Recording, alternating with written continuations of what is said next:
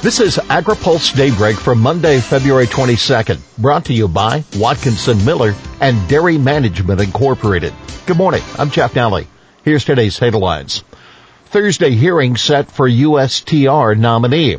Livestock industry's COVID bright spot. Ethanol expansion in China, questionable. Senate panel sets Thursday hearing to consider tie for USTR.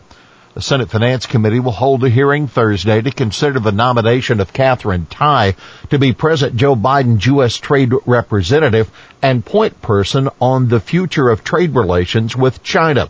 One of the biggest trade policy questions for the new administration is whether or not the U.S. will join the comprehensive and progressive Trans-Pacific Partnership with Japan, Vietnam, and 9 other Pacific Rim countries. That's a goal that many U.S. farm groups like the National Pork Producers Council say they fully support. Livestock industry's COVID bright spot. Normally, consumers cut their meat consumption during an economic slowdown, but Americans increased their meat consumption during the pandemic. The question now is whether that will continue as more Americans get vaccinated and the economy continues to improve, assuming that it does. Per capita, U.S. consumption grew from 224.4 pounds per person in 2019 to 225.1 in 2020. Now, the Department of Agriculture is forecasting consumption slightly lower this year at 224.8. USDA Chief Economist Seth Meyer tells AgriPulse consumer demand is likely to depend on how the economy grows. He says the livestock industry needs, quote, that strength of domestic demand that they saw last year, along with good, solid, maybe not growing, but solid export demand in order to use up some of the meat they're producing. Take note, a new report from Rabobank projects U.S. beef demand to slip from last year's peak, noting that the fiscal stimulus Congress has been providing the economy will inevitably dry up. Another factor, it'll likely be 2022 or 2023 before full-service restaurants fully recover. We'll have more Daybreak after this. Dairy Management Incorporated serves America's 34,000-plus dairy farmers and dairy importers by managing research and marketing programs aimed at promoting dairy consumption and protecting the good image of dairy farmers, dairy products, and the dairy industry. Funded entirely by dairy farmers, DMI has distinguished itself as a strategic consultant and valuable resource to businesses and organizations in the food and beverage sector that seek to increase sales and raise their image through the innovative use of dairy and dairy ingredients. Good morning and welcome back to AgriPulse Daybreak. Customs sees major impact from China cotton restrictions. U.S. prohibitions on Chinese cotton and cotton products are likely to have far bigger impact than previous bans that have been imposed on imports linked to forced labor, that according to an official with the U.S. Customs and Border Protection. The shipments affected by the ban on cotton from the Xinjiang province are potentially massive, said Brenda Smith, an executive assistant commissioner in CBP's trade office. Speaking at USDA's Outlook Forum, she said it's likely to be a challenge for CBP to manage all of the cargo that it expects to detain. Xinjiang is the largest cotton-producing region in China. Ethanol expansion in China, questionable.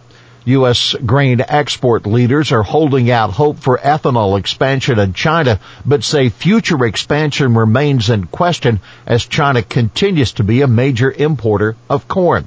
I don't know where they're going to go with the mandate right now that they are allowing provinces to kind of think about it a little further, said Brian Lomar, a U.S. Grains Council director in China, said during the USDA Ag Outlook Forum. Lomar skeptical because he noted the country has expanded ethanol in the past, but then backed off when it realized it didn't have the corn stocks available.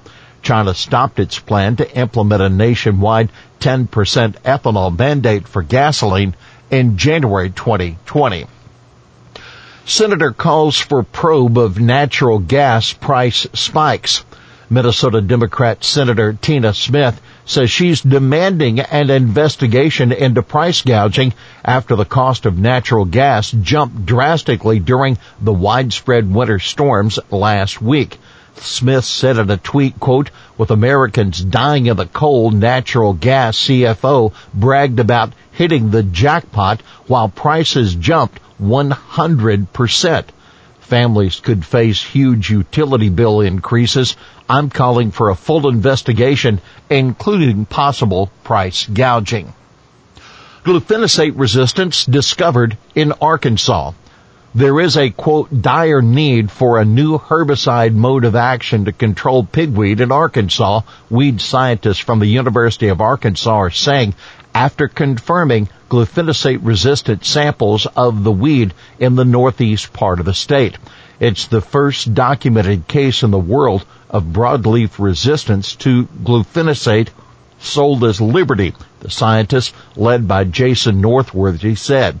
The problem does not appear to be widespread across northeast Arkansas based on extensive screening, they said, but recommended growers take, quote, "special care to remove any escaped pigweed populations prior to seed set, regardless of crop grown in the field." FTC asked to look into grocery store retail practices.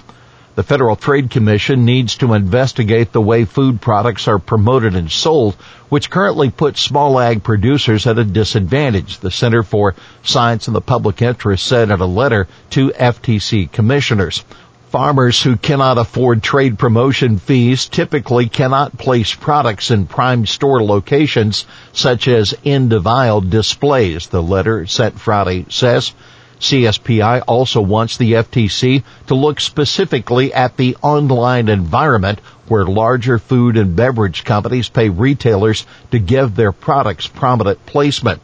The increasingly pervasive practices of trade promotion and category management, when coupled with personalized data collection, have the potential to threaten competition, limit consumer choice, and ultimately harm public health, CSPI said. Customs doubled interceptions of prohibited meat from China in 2020. U.S. Customs officials have been increasing their scrutiny on prohibited imports and confiscated twice as many shipments of prohibited chicken, pork, beef, and duck from China in 2020. The Customs and Border Protection Agency attributes the increased seizure to better coordination with the USDA and a special initiative to prevent the introduction of Asian swine fever in the U.S. China has suffered from outbreaks of ASF, classical swine fever, Newcastle disease, FMD, bird flu, and swine vascular disease. The role of CBP's agriculture specialist at our ports of entry is more crucial than ever, said CBP Director of Field Operations in Los Angeles, Carlos C. Martel. Here's today's He Said It. All those state agencies we've talked ugly about sometimes, we're going to have their help to get Texas back up and running. That was Texas Agriculture Commissioner Sid Miller speaking to AgriPulse, referring to agencies that will be critical in the recovery from last week's winter storm that hit the state.